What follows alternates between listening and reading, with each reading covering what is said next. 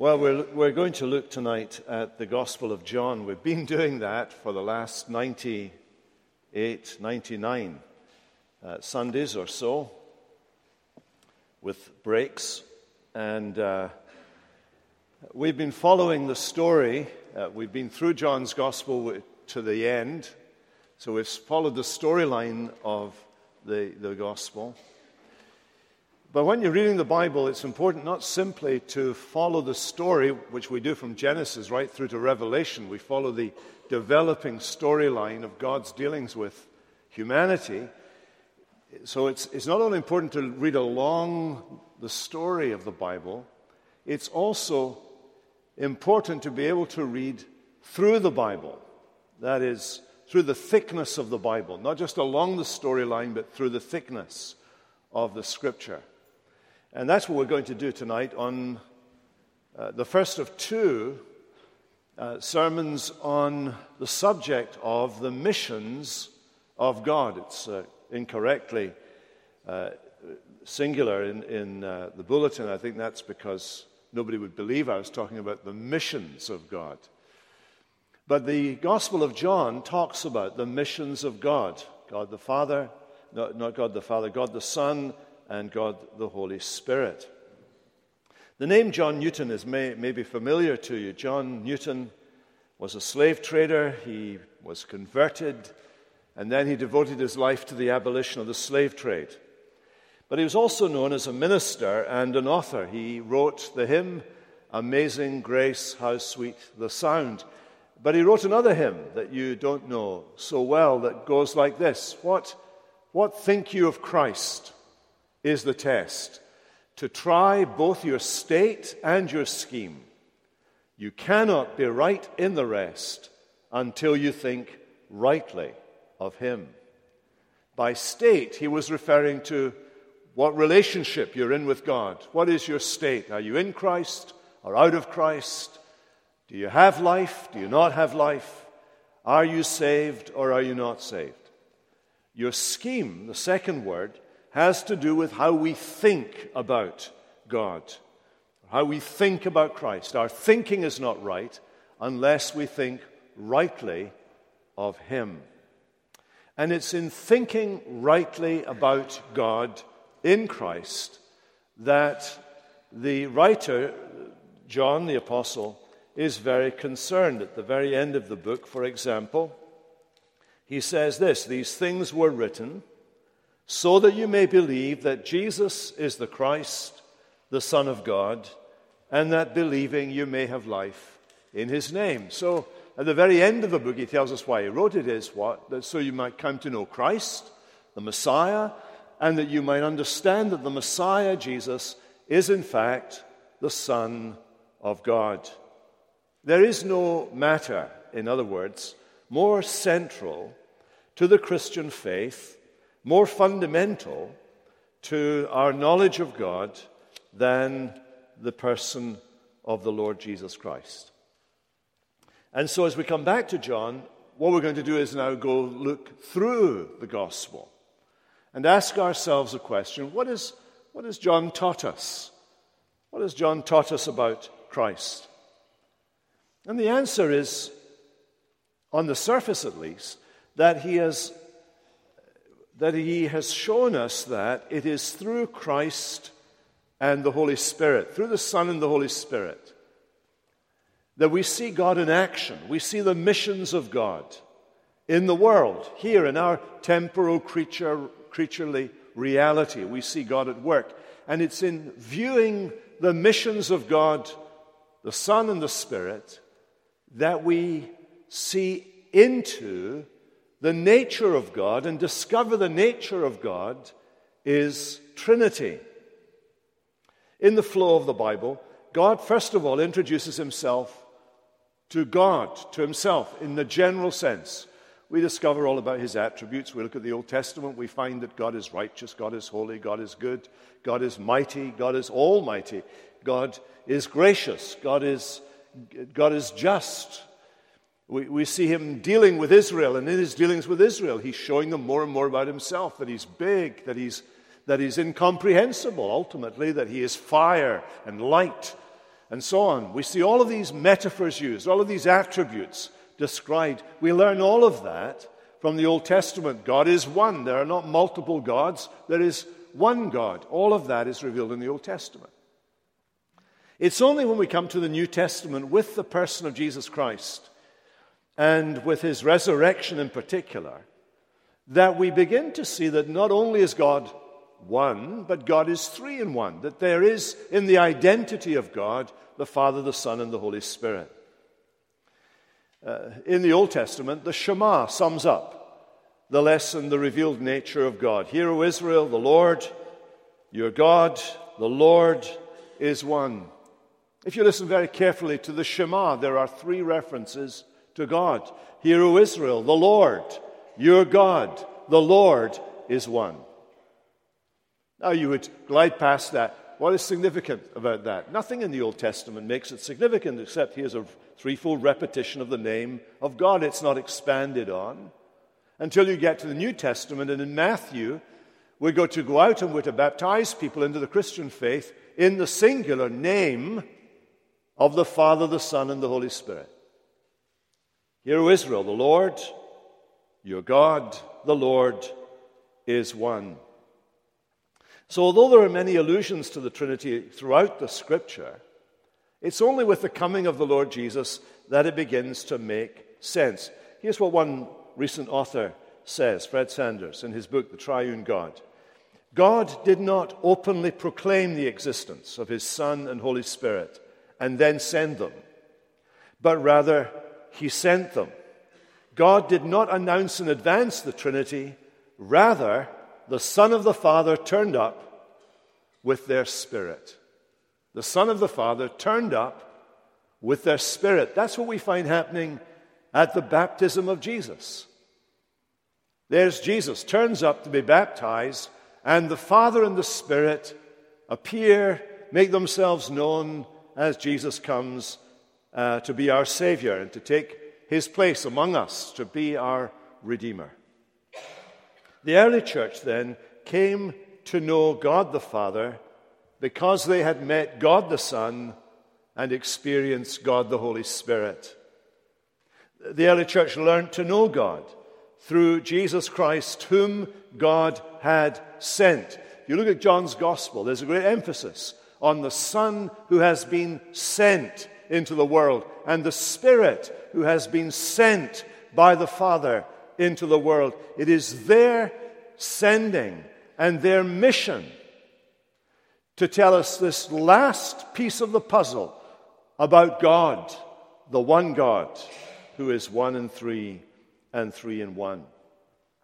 And it was the resurrection of Jesus that, in a sense, threw the switch that made the lights go on in the minds of the apostles. We saw that when we were near the end of John's Gospel. After the resurrection, Jesus appears to the apostles. You remember on the very first day, the day of resurrection, in the evening, he comes and he meets with the apostles in the upper room. And one of them is missing. Thomas is missing. Thomas, who's always asking awkward questions. Thomas, who's always asking the question that nobody else wants to ask, but everybody is thinking.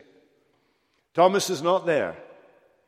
And they tell Thomas that they've seen the Lord, and he's skeptical.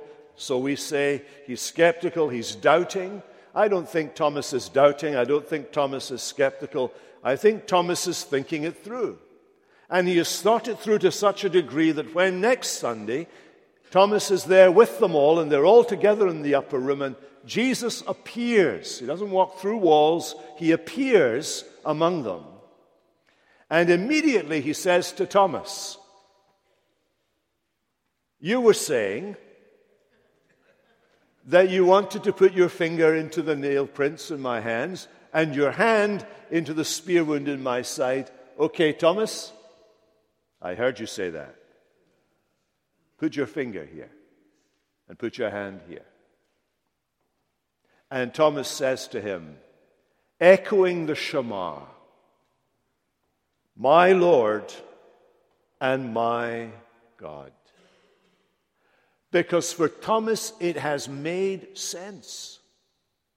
If Jesus himself can conquer death, If Jesus can overcome death and do death to death, then everything that he's been saying about himself suddenly hangs together and makes sense. And Thomas deliberately, summarizing the Shema, applies it directly to Jesus. And I want to say that John's writing of his gospel is shaped then by Thomas's confession in the beginning, at the end rather. And so what we find in the gospel as we look at it as a big whole is that it begins and ends with these categorical statements about Jesus. Thomas's confession after the resurrection shapes John's beginning when he says, "In the beginning," echoing Genesis, "was the Word, and the Word was with God, and the Word was God." And in case you didn't get it, he was in the beginning with God. And all things were made through him, and without him was not anything made that was made. In him is life, and the life was the light of men. And what he's doing there, he's making several things, several statements about the Son of God. He's calling him the Word. He's calling him life. He's calling him light. He's saying that he shares the identity of God. He's saying that he is distinct from God. He is saying that he is the creator as God is the creator. He's saying he was in the beginning before there was anything. There was God. He is eternal. He's saying that he shares the identity of God. He was God. He's saying that he can do God things. All things were created by him. And that he is life and he is light. Right at the very beginning, in that first chapter, we are introduced to the one who is Lord and God. And then in the second reference to God in John's Gospel is in John chapter 1 and verse 18. No one has ever seen God. The only begotten God, who's at the Father's side, he has made him known. So again, the Son, who is the Word, the very speech of God. You can't disconnect the speech from the person. He knows the mind of God. He speaks the Word of God. He is the Word. He is the very voice of God. He is the only begotten God. He's the one who's begotten by the Father, birthed by the Father without a beginning, from all eternity. He is of God, from God, sharing the very nature of God. No one has ever seen God. The only begotten God that God has given to us, who's at the Father's side, he has made him known. A very fundamental statement.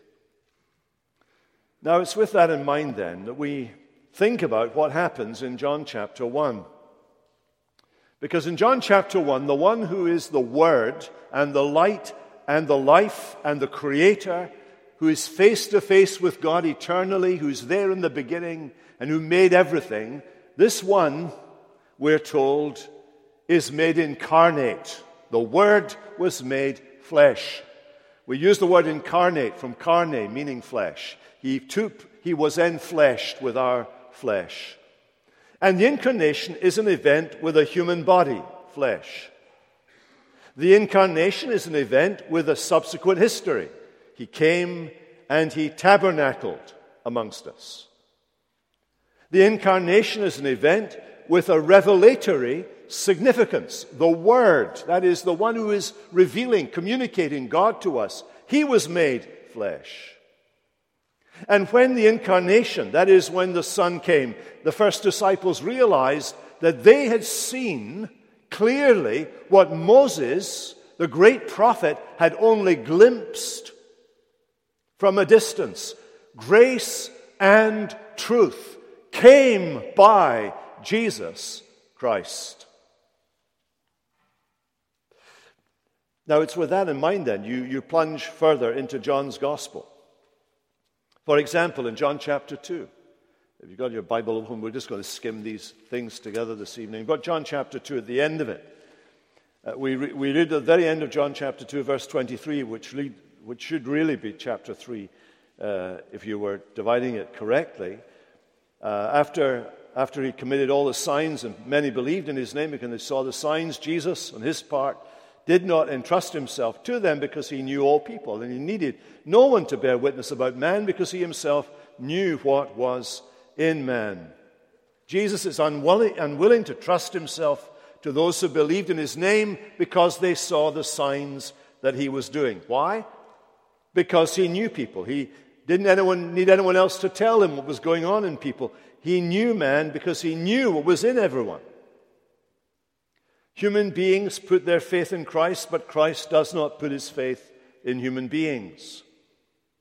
And then we're introduced to this man, Nicodemus, who, like these people who believed in him because of the signs that he performed. Nicodemus comes, he's a ruler of the Jews, verse 1 of chapter 3. He comes to Jesus, but Christ does not entrust himself to Jesus. Christ does not entrust himself to Nicodemus. And it's in that context that we have this little conversation that you find in chapter 3 and verse 12, as he's talking to Nicodemus about being born again, and so on. We won't go into that this evening, but he's talking about the Holy Spirit, and we'll think about that some other time. But Jesus says this to him: if I've told you earthly things and you don't believe, how can you believe if I tell you heavenly things? No one has ascended into heaven except he who descended from heaven, the Son of Man. And as Moses lifted up the serpent in the wilderness, so must the Son of Man be lifted up, that whoever believes in him may have eternal life. Now, what's he talking about? He says that heavenly things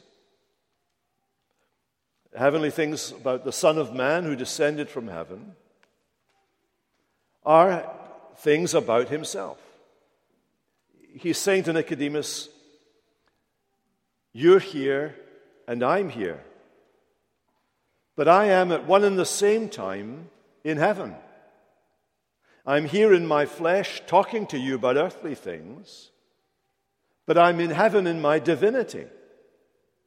I'm here in the flesh talking to you about being born. I was born of a human mother, but I was born without ever departing from my Father.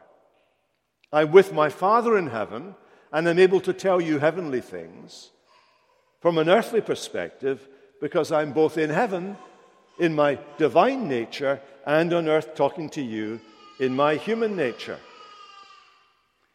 This is what St. Augustine says. There you are. He was here and he was in heaven. He was here in the flesh. He was in heaven in his divinity. Or rather, he was everywhere in his divinity. Born of a mother without departing from his Father. And his never departing from his Father is what enables Jesus to cut death down. That's Augustine's phrase. He is always in union with his Father. It's because he's from heaven, you see, that when he's lifted up, he will accomplish the mission of salvation, and whoever believes in him can have eternal life. Death will be cut down because he has the power, innate power, as God in our flesh, to achieve the mission of reconciling us to God.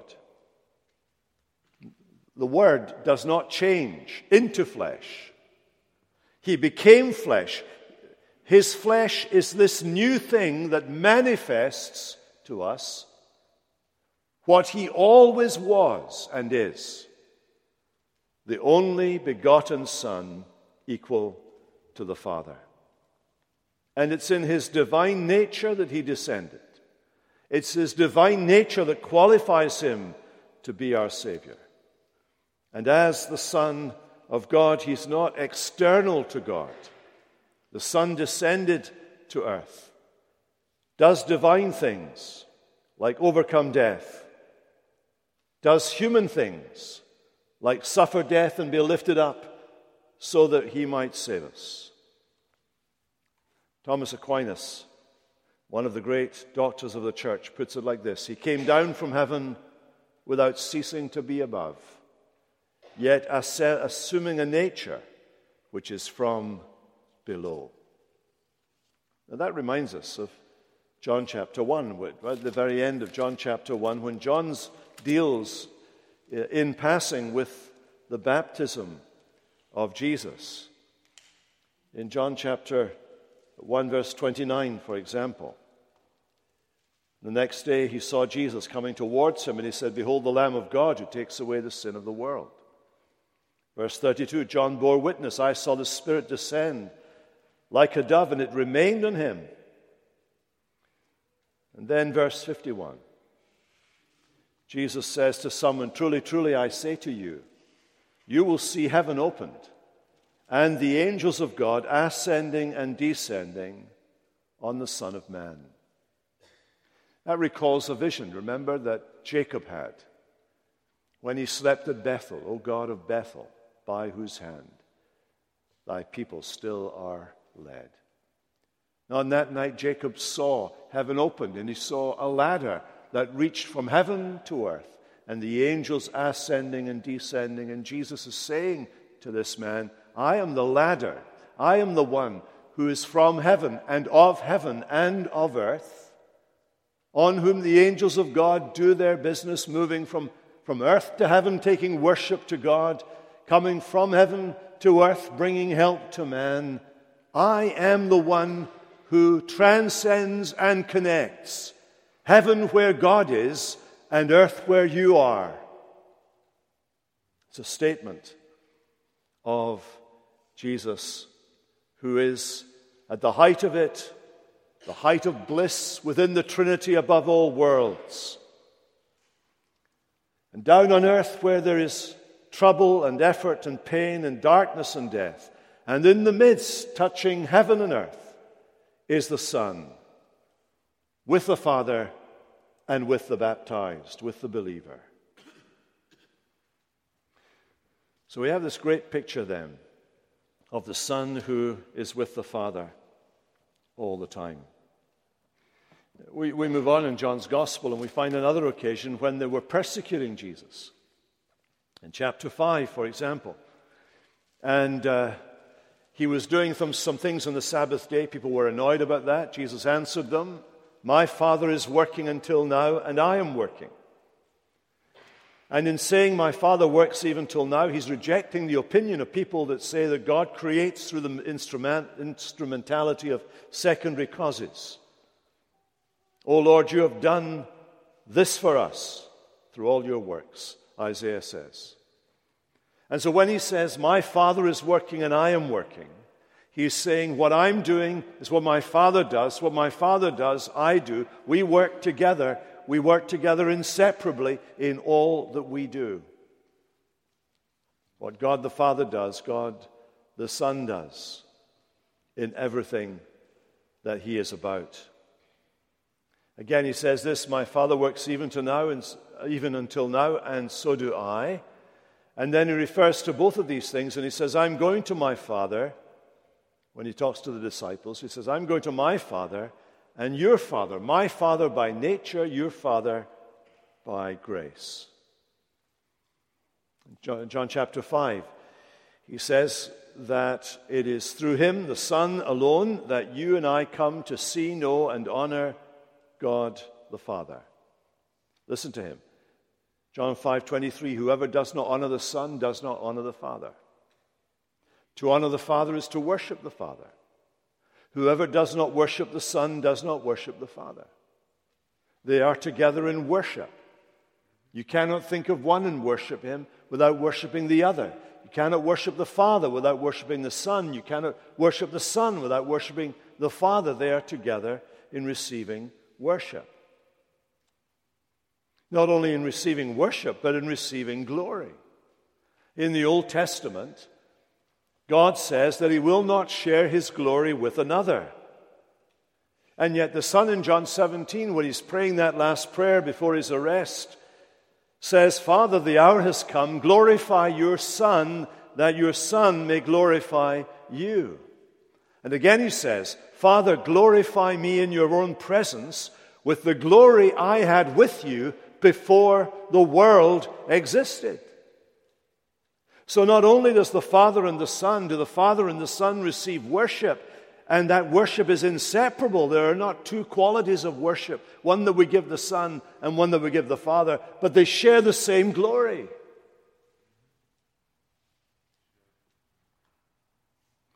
Bruce Ware, who's a theologian in the Southern Baptist Seminary, he says that there is a glory we give to the Father and there is a lesser glory we give to the Son. In John 17, Jesus puts those two things together and he says this, Father, glorify me in your presence with the glory I had with you before the world was. The glory that belongs to the Father belongs to the Son. There's only one glory, the glory of God.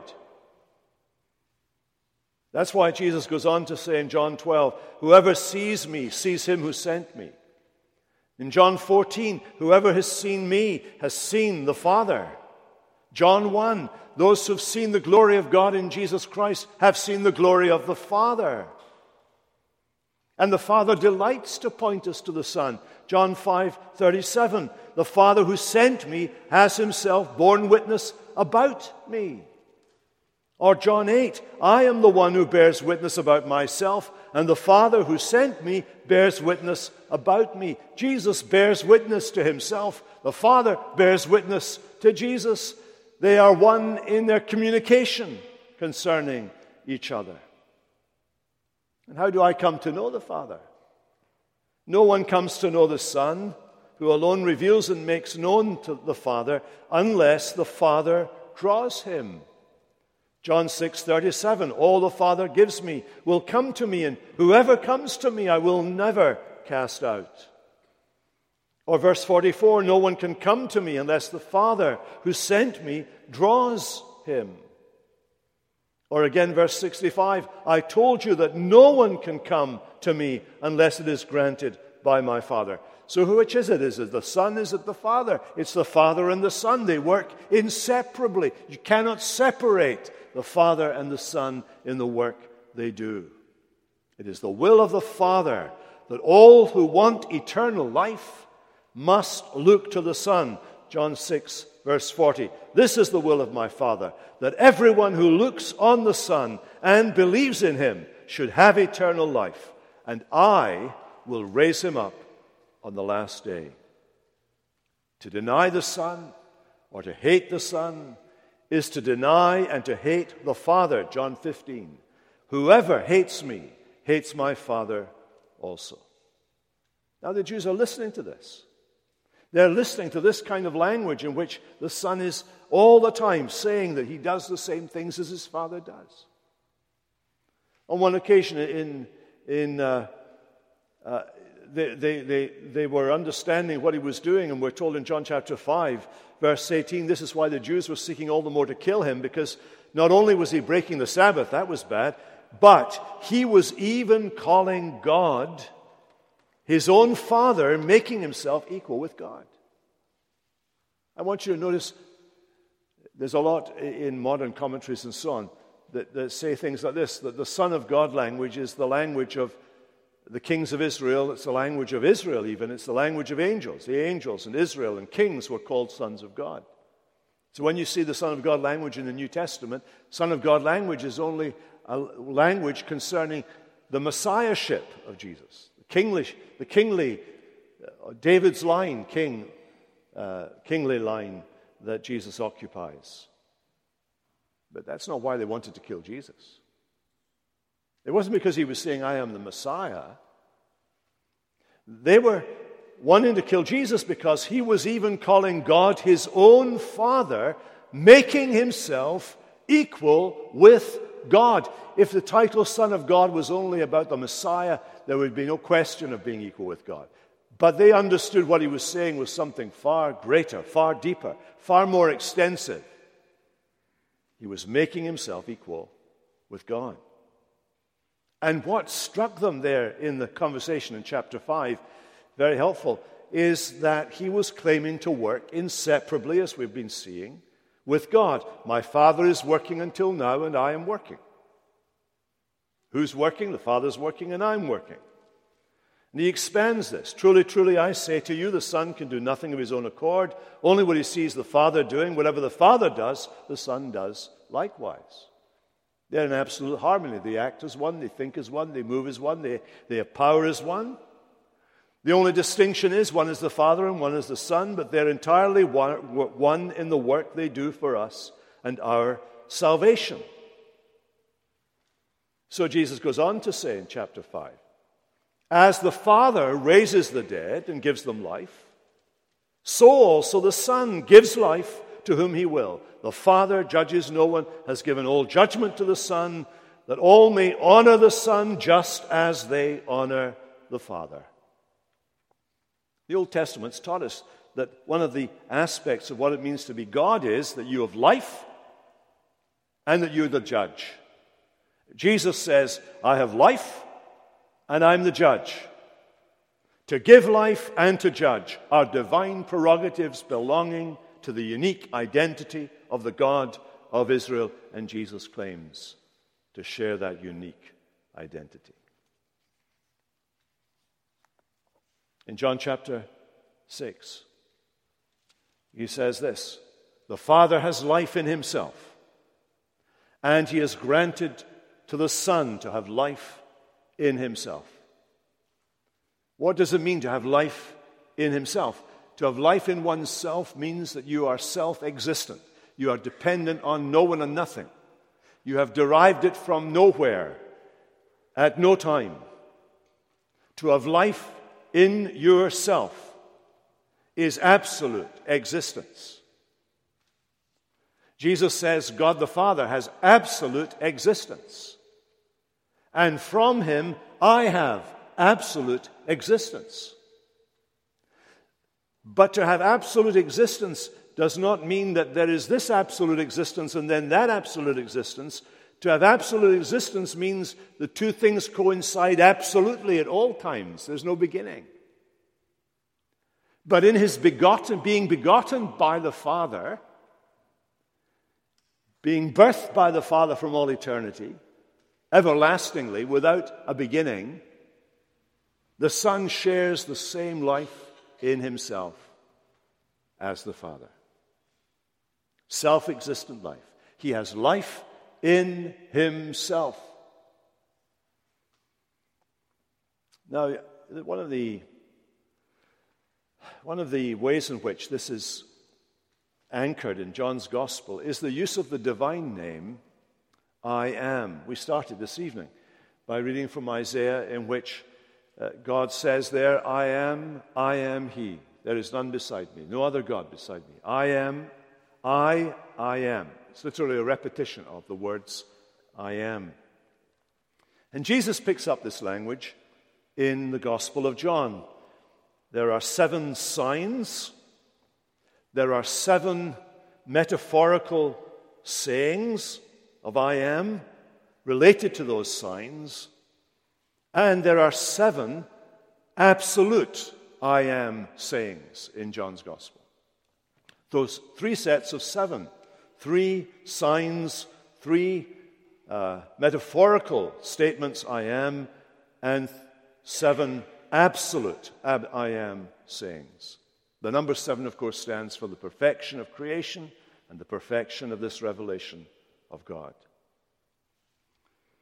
The 7 signs are standard. We've looked at them and studied them, and many of those signs become a kind of picture of the verbal language that's used. So when Jesus feeds the 5,000, off the back of doing that, he says, I am the bread of life. When Jesus heals a blind man, Jesus says, I am the light of the world. When Jesus raises Lazarus from the dead, Jesus says, I am resurrection and life.